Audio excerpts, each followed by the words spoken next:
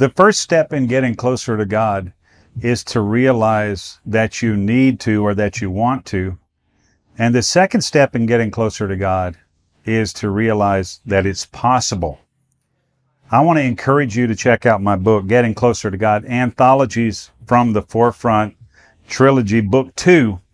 I think this will really be helpful to you in your pursuit of the Lord and help you understand what I learned over the first 30 plus years of my life as a believer, as a minister, and as a missionary in a lot of the countries of the earth. Check it out. Anthologies from the Forefront, Book 2, Getting Closer to God. It's on Amazon.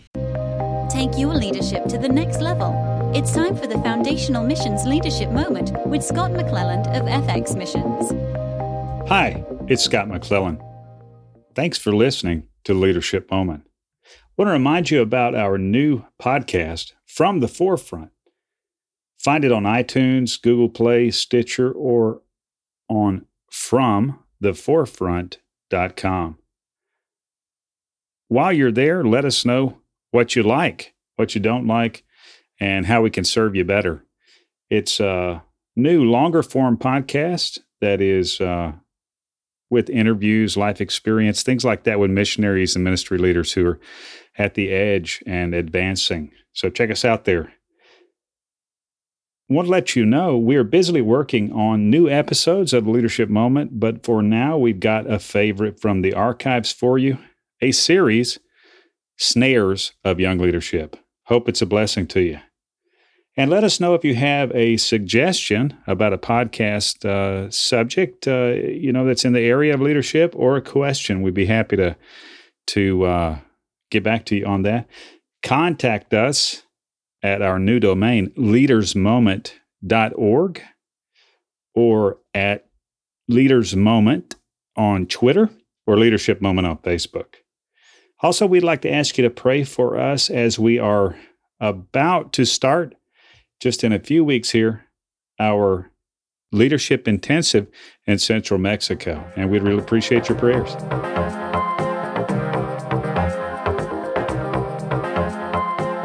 We're in the middle of a series on snares of young leadership. We're hoping to help ourselves and others avoid these snares. We're going to jump into our first specific snare that's being identified here and talk in some detail about it.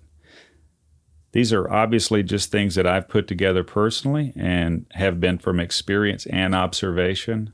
I would like to say that I'm as prone to anyone as to make mistakes, and I'm as weak as anyone, so I don't consider myself or this understanding something that I take pride in, but more it's evidence that I've made mistakes and hopefully learned from them. Our first snare that we want to talk about in detail, self-assurance. Now, is self-assurance a good thing or is it a bad thing? Shouldn't we be self-assured? Isn't that just a product of confidence? I observe a lot of people in ministry, especially younger leaders in ministry, who seem to walk with a high level of self-assurance. And what does that mean? In the process of consideration that I've gone through on this subject, I've come to observe self-assurance as not thinking beyond or considering beyond yourself in your actions and decisions. I'm self-assured. I have a sense of assurance that comes from within me, and therefore I step out with confidence. I lead the way. I set the standard. I show the way to go. Some of us might feel like that's the only way to lead. Now, what's the opposite of self-assurance in my perspective? The opposite of self-assurance isn't insecurity, but rather dependence.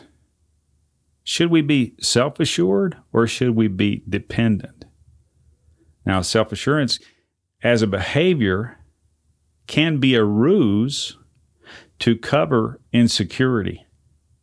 Or we may actually be delusional enough to think or believe that we have all the answers.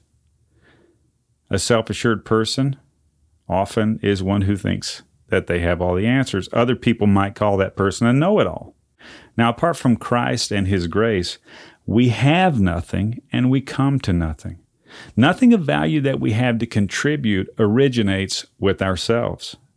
The sooner that we come to this point of clarity, the sooner we will see things as they are. We have to be sensitive to the Lord and to others, even when we think we know what should be done. We should be asking the Lord and be patient for His guidance, and don't do anything hastily. Now, we've got to be willing to yield and to consider the input of others, and be willing to ask ourselves the question, what if I'm wrong? That kind of willingness, the willingness to ask yourself, what if I'm wrong, is not a sign of insecurity. It's a sign of dependence. I'll leave you with that. Until next week, I'm Scott McClellan. Thanks for joining us for the Leadership Moment. If you'd like to contact me or us, please do so at fxmissions.com. Have a good one. This Leadership Moment was produced in partnership with Engaging Missions. Have your leadership question answered by contacting Scott at fxmissions.com. Visit FX Missions to learn more about how you can grow your leadership and engage in missions. Visit engagingmissions.com for encouragement, insight, and resources from missionaries, ministry leaders, and church planters.